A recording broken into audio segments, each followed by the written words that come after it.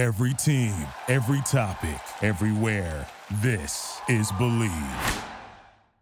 On this episode on the Behind the Mask podcast, we're going to be talking about COVID-19, the effect that it has on rural America, the disparities in the African American community, and last but not least, what can we continue to do to stay safe? Let's go behind the mask. Welcome back to another edition of the Behind the Mask podcast. I am your host, Takeo Spikes, joined alongside by my co-host, Tucson Reyes. How's it going? What's up, Tu? How you feeling today, my brother? I'm feeling well, man. Another day in paradise. Another day in paradise, and what makes it even better, we have a special edition of the Behind the Mask podcast. This edition is going out to the COVID-19 special. And since we don't know everything, we take great pride in finding people who are subject matter experts at their craft. And this COVID-19 special is going to be different because we know how hard it hits the major cities across the U.S. This is different because it's hitting rural areas. And when you look at rural areas in America, it has always been underserved when it comes to getting their due diligence and getting the resources that major cities have. It's special to me because I'm from a rural area in Georgia. So to put this into context for you, let's talk about a county that was highlighted a week ago. Hancock County, the city of Sparta, Georgia. With just 8,500 people, Hancock has reported 170 cases of COVID-19, the fourth highest number per capita in the state, higher than any other county outside of Albany region in southern Georgia. Recently, a nursing home reported 14 deaths to the Department of Public Health due to coronavirus, making their total for the county of Hancock now up to 18. So without further ado, we're going to bring in our special guest, Dr. Jean Sumner, Dean of Mercer University School of Medicine, and Dr. Talisa Spikes. Her research is focused on social determinants of health. Ladies, welcome to the show, and how are you doing? Thank you. Glad to be here. Doing well and happy to be here. Dr. Sumner, we know, and we just briefly gave some mentions of the numbers of Hancock County as far as what they're going through, and we know about the metro area. But what exactly does this mean when we hear those numbers like that, to be such a small county and to be rated the fourth highest county per capita with the number of people who are infected? Hancock County historically is one of the most important counties in the history of Georgia and the nation. Really, it was a center in the 1700s of agricultural excellence, of research, of diversity, of fairness, of progressive thought. People came from around the world. They brought in great leaders, and there was a lot of progressive thought coming out of Hancock County. But sadly, the county has fallen in hard times, like much of rural America and rural Georgia. And it is a county now plagued by severe poverty, and certainly by lack of health services, desperately in need of more primary care services in a county. I know Hancock County well. I think all of us do. It's near where we all grew up, perhaps, but it has resilient, good families who care about each other and who care about their community, but they are not well served by the infrastructure of healthcare. Access is severely lacking.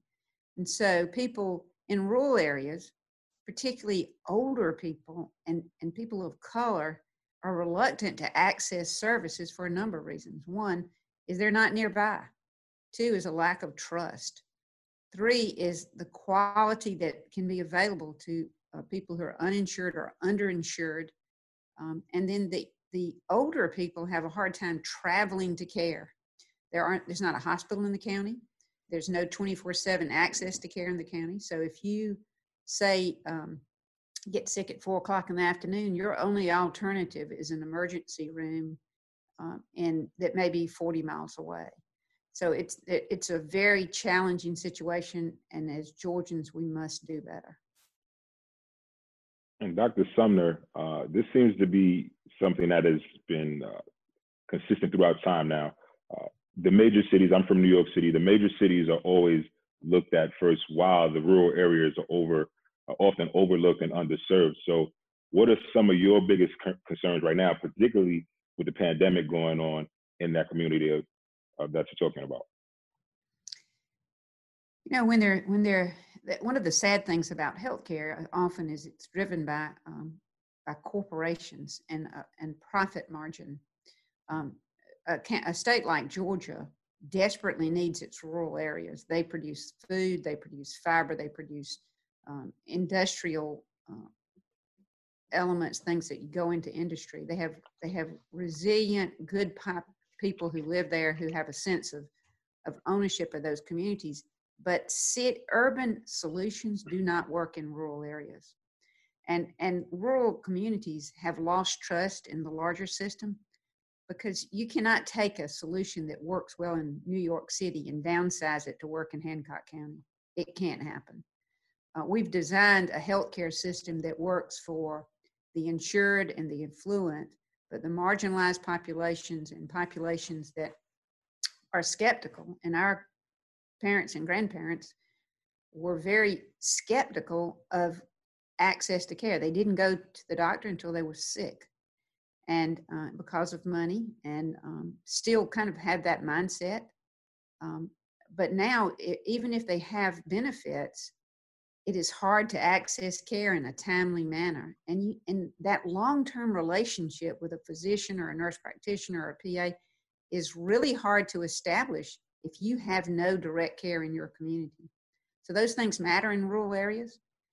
Also, the idea that somehow people in rural communities don't deserve the same standard of care as you do in urban areas. I actually think providers can provide just better care in a rural community, because you're part of that community. You know your patients, you have continuity, you can marshal resources, and families and communities are supportive of each other. So we have the potential to do much better, but we've done a very poor job of addressing the needs of rural America. Dr. Spice, I want to go to you. Your research focused on hypertension disparities and heart disease, which is focused on that is disproportionately affected by cardiovascular disease. Black people are becoming susceptible. Why is that? Susceptible to heart disease or COVID? Just susceptible to COVID. So it's a twofold issue, and Dr. Sumner eloquently touched on it briefly. But the health of African Americans in this country and in the South, just in general, have been disproportionately poor compared to whites in this country. And historically, it starts from a macro social. We can't talk about health disparities without talking about the ugly elephant in the room, racism. And this goes back to even just the slavery days. If slaves were sick, they couldn't go to the slave master and say, I'm sick, I need to go to the doctor. And so, it's rooted in inequity, and it's not an easy fix, but let's bring it back to the present time. Now, you have African Americans still dying at younger ages compared to whites in this country.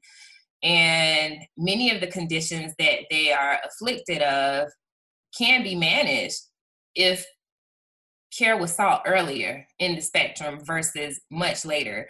And as Dr. Sumner just stated, by the time that they come to seek care, they are already really, really sick. And so it's a lot of lost time in between that time. So with that being said, why is it that Blacks specifically are really burdened by COVID? It's because of things like pre-existing conditions, hypertension, obesity, diabetes, metabolic syndrome. So when you think about these comorbid conditions that, they already have, and then you add now this virus on top of that, it's almost like it's a no-win situation. And so that on the sad part is the health disparities and let me back up. The poor health of Blacks has already been here, but the COVID virus has just pulled back the blanket of our dirty laundry to just expose what many healthcare providers and healthcare researchers always knew for a long time, that health disparities exist. And why is it that Black Americans specifically, the health is not good? Even though we can't compare Fulton County to Hancock County to Washington County, because they're just different. But when you look at the results as far as people that are affected in this county, which is very small, are the cases themselves more severe or even leading to quicker deaths compared to bigger major counties that are in the state? I wouldn't necessarily say that the deaths may be incomparable to what's going on in other cities. But again, if you have to take into consideration what pre-existing conditions or comorbidities that this segment of the population has. So if they have these things already going on, again, some of these other health conditions, and now you add this virus on top of that, it increases their likelihood of fatality significantly. So they're more prone to die. One thing we do not know is how long are they waiting before they seek care? Are they going to seek testing and maybe they're being turned away because there are no tests available? As we know, there's still an issue here in Georgia, even though it's said that it's free COVID testing, but when people are trying to go and seek for free testing, they're being told that it's $300. And some of these people, as you know, this public health crisis has now turned into a big economic downfall. So many people are either furloughed or have lost their jobs, and that means no health insurance. So now you add on to the fact now that they're having these symptoms, maybe they're trying to get tested and they're thinking that the test is free. They go seek for testing and then they're being told that, oh, it's a cost. What you think is going to happen, people are going to go away and go back home, and only to get worse and eventually, sustain a worse outcome. And you also think about if you feel bad and you say you have Medicaid and the only transportation you have is a van, and that van's going to pick up 10 people, and you may not have COVID when you get on, but you may have COVID when you get off. And so transportation is a disaster. Not only that, you're a grandmother caring for her grandchildren while a daughter works or a son works. You feel responsible for your family, and you put off care for yourself. And then to even access care, you have to go to a completely different county. That care doesn't come to you. You have to go seek it out. And you don't have relationships with those providers. So, and they don't understand your social situation, your needs, and building that respect for each other and building the trust in the provider and the patient is critical to transition in health status. Even the poorest, most uneducated family cares about their family. Right. And they want to make a difference. And if they have someone that cares about them and somebody who understands that circumstance and supports them, they can be as healthy as anybody because they're motivated. They've overcome huge obstacles. If you look at the rural South, the transition some of these families have made to the present is nothing short of incredible. They're smart. They may not have had the opportunity for education, but they're very capable and very resilient. We have got to bring care to them, to these communities. We also have to improve health literacy because it doesn't have to be a physician or a nurse practitioner or a PA. You need to have health literacy, a health coach in your community, somebody you trust that you can call and run your symptoms by. And they say, honey, you need to get a doctor, I know one, I'm calling them. But like Dr. Spikes referenced, testing has been inadequate in this state. It's increasing, but even if you get tested, who's going to take care of you? And often, I never thought that I would see food deserts in rural Georgia. Everybody had a garden, but not now. And there are no fresh fruits and vegetables, and there's no way to easily access that. We don't have Whole Foods and fresh markets in rural Georgia. And so it's very, very hard for people to get the nutrition they need often, particularly if they're of age. And poverty plays a role as well. The social services that support urban areas are not present abundantly in rural areas. And the excuse is there are not enough people, to support that. But we've got to find a better way. I laughingly told my husband, and you two, y'all are all too young to remember, but there used to be a rolling store. The rolling store, you remember the rolling store they'd come through, and they would have fresh milk and fresh vegetables and meat. And everybody went to the rolling store because you didn't go to the grocery store every day like we do sometimes now. But the rolling store brought fresh fruits and vegetables and local produce to individuals at a reasonable cost. And we may have to go back there. But there's just so much change that must occur. But advocacy like you're offering today for rural communities is hugely impactful. People need to understand that they're not asking for a handout.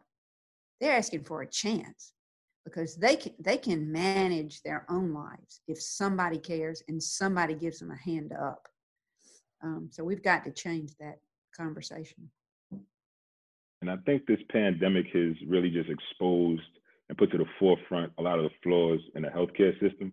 Unfortunately, we all know someone or a degree of separation away from someone that's been affected by this COVID-19 virus. But I guess my question is, for people that do have pre-existing conditions, what are some of the best pieces of advice you can give them, as well as people that are just healthy, in terms of how they can continue to be healthy and maintain that way with their families? Well, one thing I would say to that is, just the obvious. It's still so much uncertainty around this virus. And I think that because the governor has given this, notion to start reopening Georgia, I think people are beginning to think, well, maybe it's safe. It's not. So with that being said, I would strongly suggest that people treat this as a flu epidemic, So limit your exposure, whether you're healthy or sick. This applies across the board. Practice good hand hygiene, try to maintain a healthy diet to keep your immune system up as best as possible.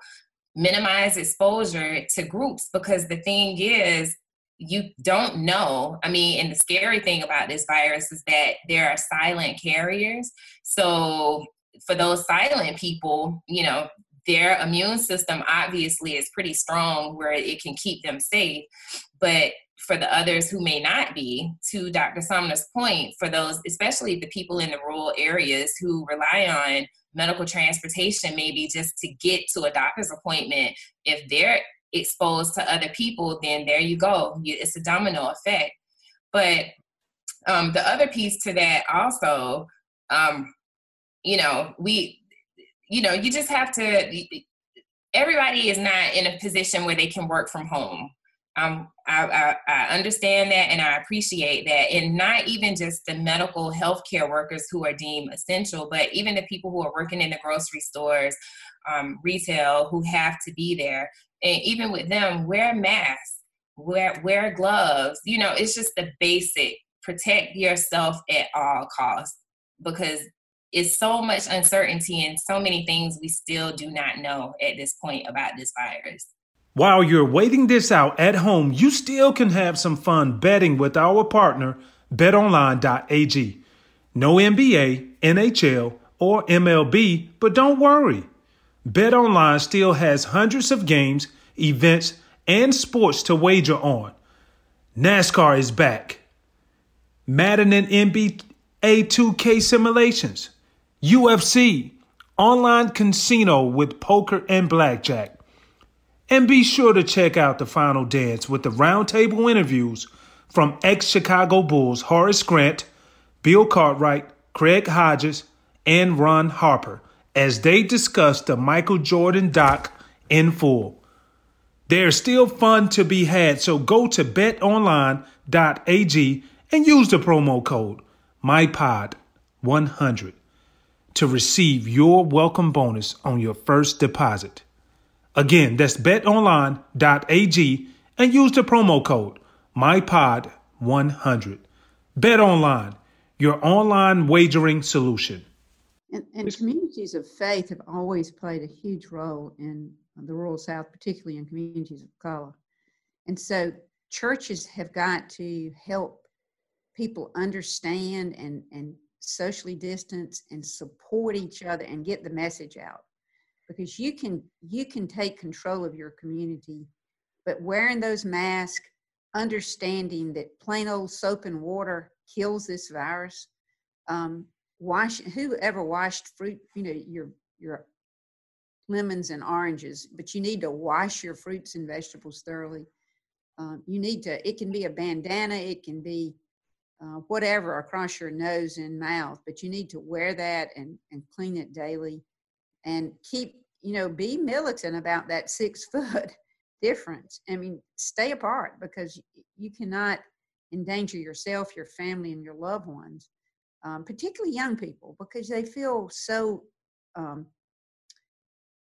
less vulnerable. But they are. And young people may not die from it, but they carry it home to their parents and grandparents, and they can die from it. And so we have to stand up as citizens of rural areas and say, we care about our community, we care about each other. We're going to comply with these guidelines. We're going to distance, we're going to wear masks. And to Dr. Spike's point, we can't work from home because we don't have broadband. We need internet connections. Children, I talked to a teacher in Middle Georgia who had 47 students and sent them home to study from home. And of the 47 students, 45 did not connect in because they didn't have internet. I used to leave my office in Wrightsville, and when I walked out, there would be young people sitting on the curb outside. And I'd go talk to them and say, what are you guys doing? They were actually tapping into my internet so they could do homework and read and access a book. That's inexcusable. So now we have telehealth. And if you had internet, I can send you a link and I can see and talk with you as a physician in just a minute. And you can do it on a cell phone, particularly if I know you or you're my patient. But these rural communities don't have internet.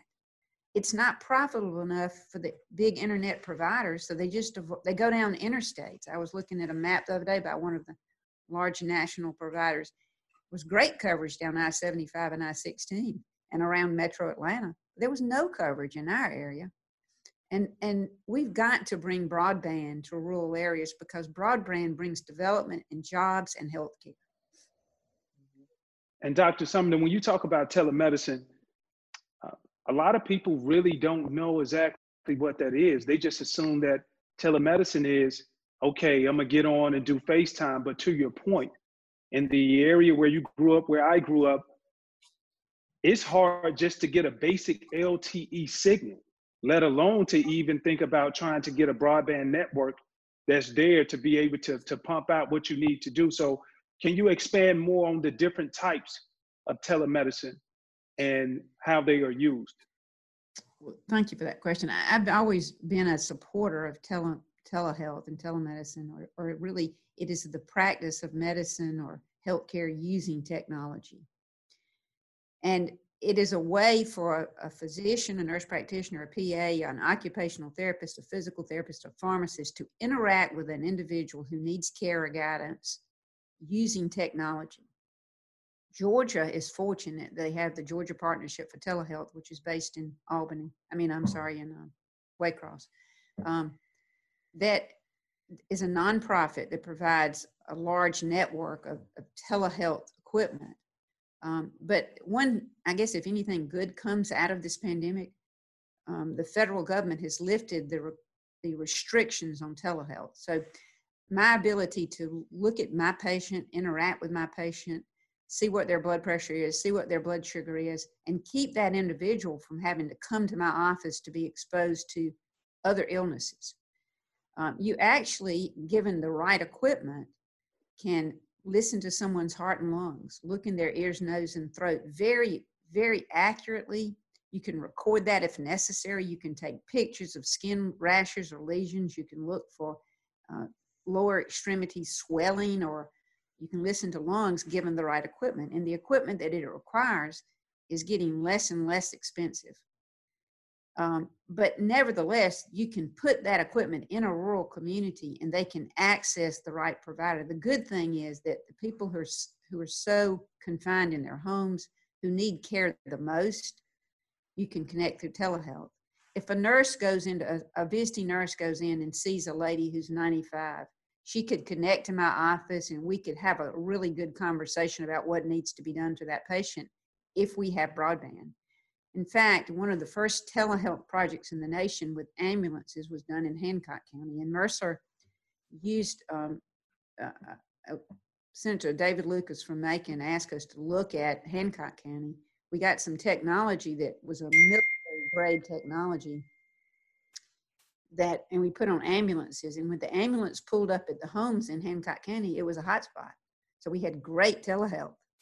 And that was a project that managed to get the first ambulance system in the nation certified to be eligible for telehealth reimbursement through Medicaid, which should help all people across rural Georgia.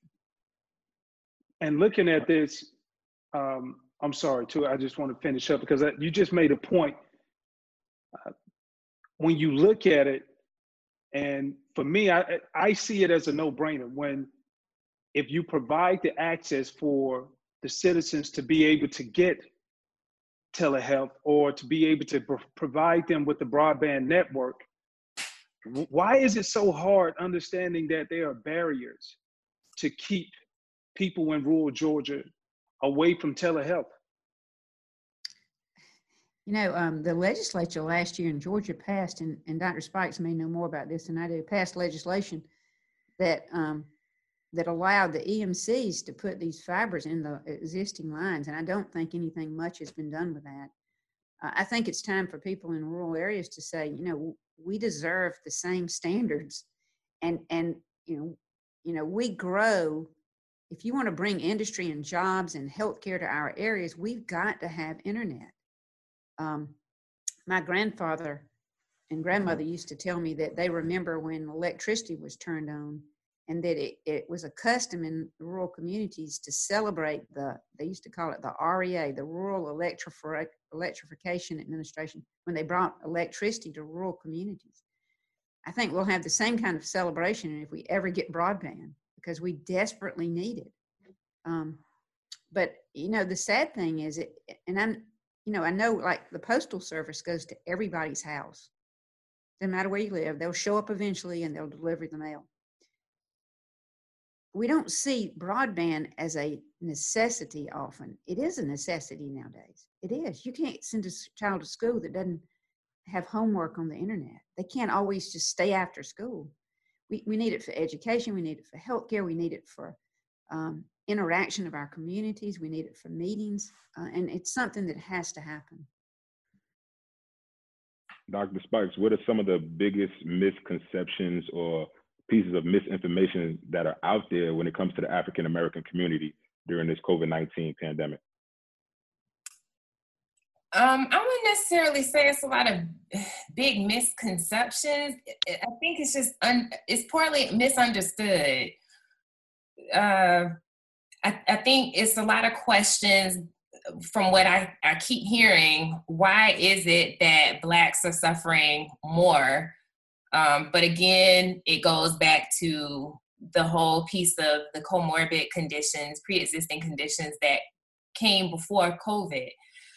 And, you know, just to that point, what Dr. Sumner mentioned before about EMC was approved to, you know, get the fiber optic in these rural towns, for instance, but nothing has been done about that. So in and I'm speaking from experience with a mother who still reside in a rural area, and she still has issues. But what I will say is that, until a bigger macro social factors are addressed, this cycle of the disparities, especially in rural communities, is going to continue to exist. So if we want the health status of our rural residents to improve, we have to be able to get better jobs, a better economic infrastructure there, get people working, better wage paying jobs. Working at fast food restaurants is not enough. And just some people may say, well, a blood pressure medication is only $4 on the medication list, but only $4 can mean a lot. That's a lot taken away from that household that could be attributed to some other pressing things that need priorities. So I would say that's the big misconception surrounding COVID and Blacks, especially in the rural communities, because it's such a different infrastructure when you compare it to that of urban areas, and not really understanding the barriers that are there and what these barriers look like that people have to go through just across to be able to get the things that they need. I could not agree more. But the health disparities are critically important in the fact that African American population has been severely affected by this virus, more so than the Caucasian population. But again, improving health status, you've got to have access, and you've got to have access to quality individuals who care about you and who want to help guide that journey into wellness. I do believe that in the same way that many changes happen in race relations, and where there was a movement on behalf of equal rights. Y'all are young. I lived through that. That changed our country, not resolved it, but changed it to the better. As rural citizens, we can do that. As an educational institution, Mercer feels a deep obligation to provide young physicians who are community responsive, who are diverse, who will go in and serve those communities and bring the best of the best into those communities. Sandersville, where we grew up, had the first gallbladder surgery in America done in Sandersville. We had at one point 21 doctors. What went wrong? So that we don't have very many now? We can do better than that. We need African American physicians. We don't have many outside of urban areas. Why is that? We're as a school are working really hard to address that. We need to understand health disparities and integrate it, and we do integrate training and cultural competence for all physicians. Because you see, and I know Dr. Spike sees this as well, you see a preconceived notions, prejudice, jump to conclusion about things when they don't know.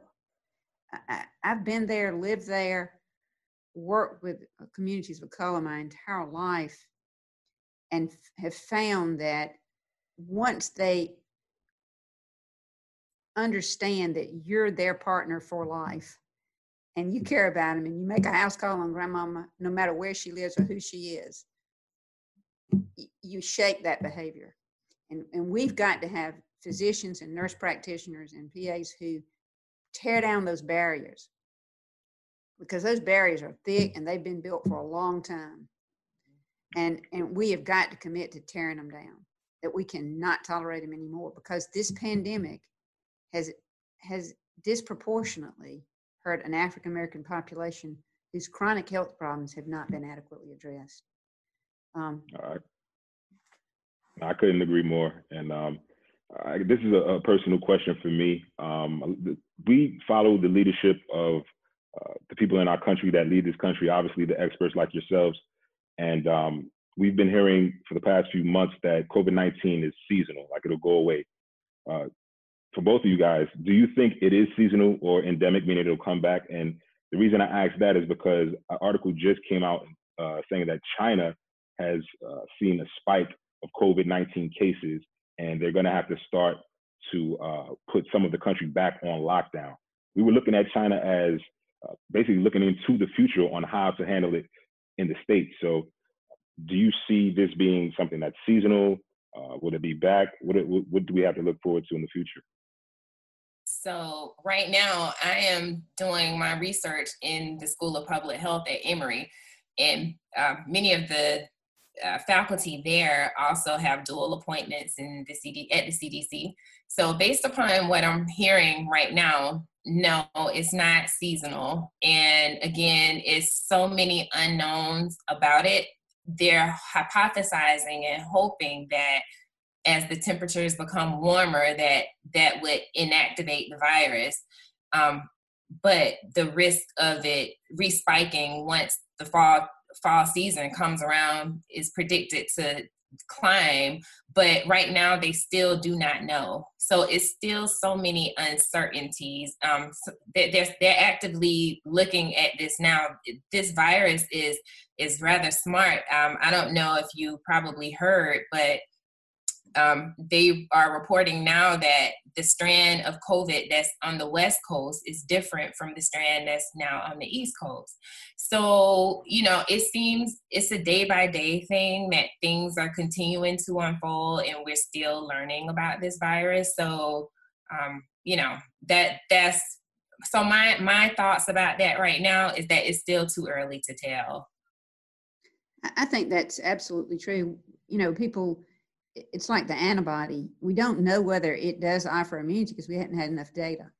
We don't know about the mortality truthfully because we're just beginning to get some data to look at that. I say with confidence, most Chinese data that's coming out about this virus is skewed and not necessarily accurate. There may be some accurate data, but they have not been particularly truthful about it. If you look at other countries, Italy, Spain, France, South Korea, that is better data streams. I do think that in the South, we're fortunate that we have sunlight and we have humidity. I never thought I'd be glad that we have hot days and high humidity, but apparently it does have some beneficial effect. But you go back and think about your grandparents and great-grandparents. They lived in houses with windows that opened, with big porches where they sat. They didn't go hug people like we do. And I mean, they knew how to protect themselves from disease. As a child, I had the measles. I came from a family of physicians, college graduates. My house was quarantined when I had the measles. I remember the public health nurse coming to check on me, and my daddy was a doctor. It was just the way it was. You had an infectious disease, you stayed home till you weren't infectious. We've gotten away from public health practices that were fundamental to wellness in this country. We've just gotten sloppy. And who is most adversely affected? Poorer families, families of color. We have got to get back to a public health infrastructure that has the power and the resources to implement the care these communities need as well. A strong public health presence in every community is really important, particularly in rural areas. Dr. Sumner, your message is heard loud and clear. And just to give you a little insight, a big part of our viewership is all across the country, a lot of people in rural areas. And so my question for you is, what is your demand? What is your statement to them to make them realize the danger that we're already at? And if they want to see change, what are some of the things that they would have to go out and do in order to promote change? Vote first, but also understand that we can't wait for it to come to us. We can't be passive anymore. We're going to have to respectfully demand a change in care. We've got to support institutions like public health. We've got to support care for everybody. We cannot, I mean, any physician who practices medicine should see whoever knocks on their door, in my mind. If you need me, I took an oath to take care of you. There's a recent study out of Rural Research Center that looked at the 50 healthiest counties, the oldest counties in this country, the ones that had the individuals of the greatest age. And they were rural, the rural counties. The counties that had people of the oldest age had the most primary care physicians. So we've got to reestablish that community-based care, including physicians, including nurse practitioners, including PAs, including public health, including health literacy coaches, including community leaders who understand how to access so they can advocate for people. We've got to have healthy communities. We cannot put up with environmental dumping in rural communities and communities of color. We've got to have access to medications we need. Pharmacy benefit managers have destroyed the ability to go get that $4 medicine, because as soon as they figure out that $4 medicine is selling, it becomes $400. There is so much ill-gained profit in healthcare that we have people, and I'm all for people being paid for their work, and I'm all for people making a reasonable profit. But when you make exorbitant profits and there are a huge population that gets no care, there is something wrong with that. There's just something wrong. So we need to restructure healthcare so that everybody has access to quality care, and it can happen. And I believe it can happen in rural areas, because rural areas do have that power to demand it and to come together and to be a healthy community and not let themselves be overlooked. So, we've got lots of young people coming along. I've been fighting this fight a long time. I'm just glad to see people like Dr. Spikes engaged and you guys helping get the message out. It is so important. So thank you for what you're doing, and thank you for letting me just preach this afternoon. No, it's quite a pleasure, because the more you know, the more you grow. And my last question that I have for both of you guys, we're in a time, myself, two-time, we speak to a lot of our friends, and some of our friends we haven't seen, but the common denominator when it comes to answers, I was reminded looking through email a few days ago, 2 months ago, I remember saying to somebody, I am not going out. I am not partaking in anything. I am the ultimate extrovert of all time. But 2 months ago, I made that commitment to stay in the house.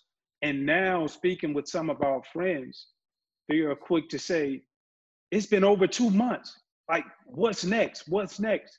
So I guess my question to you guys are, Dr. Sumner, you are as the Dean of Mercer University School of Medicine. Dr. Spikes, your research, your focus is on social determinants of health.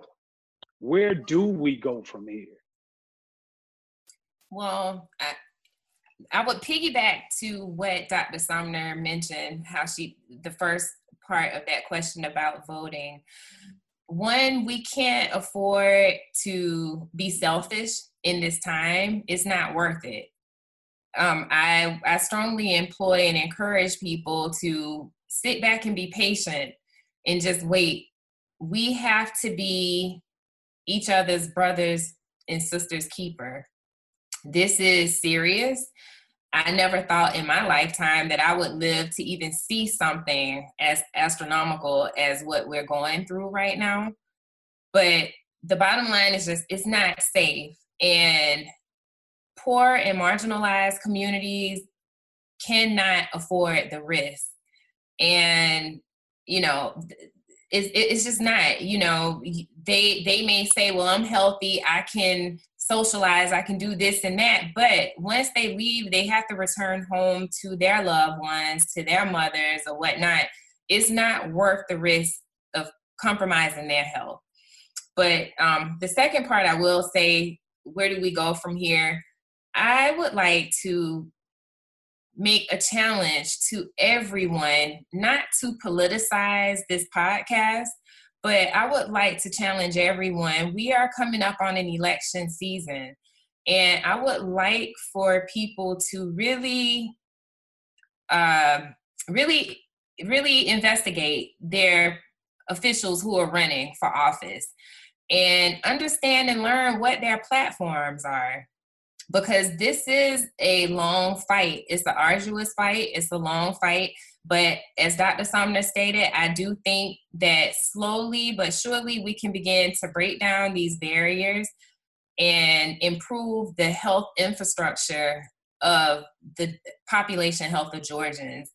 Because at this point, with the medical advancements we've made, there should not be a reason for people dying because they have high blood pressure, or dying because they can't get access to insulin for diabetes. So I really would like to challenge your listeners and your viewers to really just explore the candidates who are running, learn what their positions are, and given the information that we've presented today, that they can make informed decisions about who their next elected officials will be. And I would add to that, because Dr. Spikes is right, but look for reliable resources. There is so much bad information out there. Yes. And, it's easy for a rumor to get started on some social media platform that's just not true. And people are easily, particularly people who are uninformed, are easily taken advantage of. So look for reputable sources. Look to the CDC website if you can get on it, or to your physician and find out. And then have a plan for your family. Somebody's sick, what are you going to do? And who are you going to call? And make those plans now. And touch base with a physician or a nurse practitioner provider or a federally qualified community health center, and access that care before you need it, so you can access them. And avoid bad situations. Put on that mask. I don't care. I was the only person with a mask one day in the grocery store, and a week later, I think there was maybe one person without a mask. Wear a mask. Wash your hands. Take those little simple things. Stay away from people 6 feet away. There are things you have to do outside of your house. Do what you have to do, and then get back in the house. In your workplace, speak up in a constructive way to make sure you're in a safe work environment, and be grateful for the healthcare providers and the nurses and the doctors and everybody else out there taking care of these patients, because they're really risking their lives in many ways, and we appreciate what they do. So thank you for drawing attention to the need of rural America. In closing, my hope for the viewership that we have, because they are very engaged, is to understand that the greatest sin is not to be wrong, but failure to get it right while you still have time. Dr. Sumner, Dr. Spikes, I really appreciate your time, your knowledge, and your wisdom, and continue to lead. And we will continue to have this platform for you whenever you need it. Thanks so much. Pleasure to be with you. We hope you enjoyed this edition of the Behind the Mask podcast, where we talked about the COVID-19 pandemic and ways we can all stay safe during these times. And make sure you get your weekly fixings. Follow us at the BTM Podcast on all social channels. And look, we love to engage with our fans, so make sure you do it. It's this easy.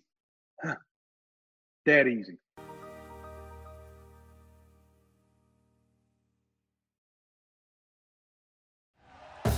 Thank you for listening to Believe. You can show support to your host by subscribing to the show and giving us a 5-star rating on your preferred platform. Check us out at Believe.com and search for BLEAV on YouTube.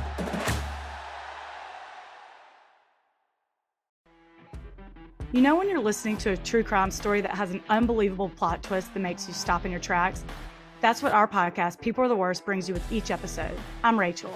And I'm Rebecca. We're identical twins who love true crime cases that make you say, didn't see that coming, and we hate the people responsible for them. Listen to People Are the Worst now on Apple, Spotify, or wherever you get your podcasts.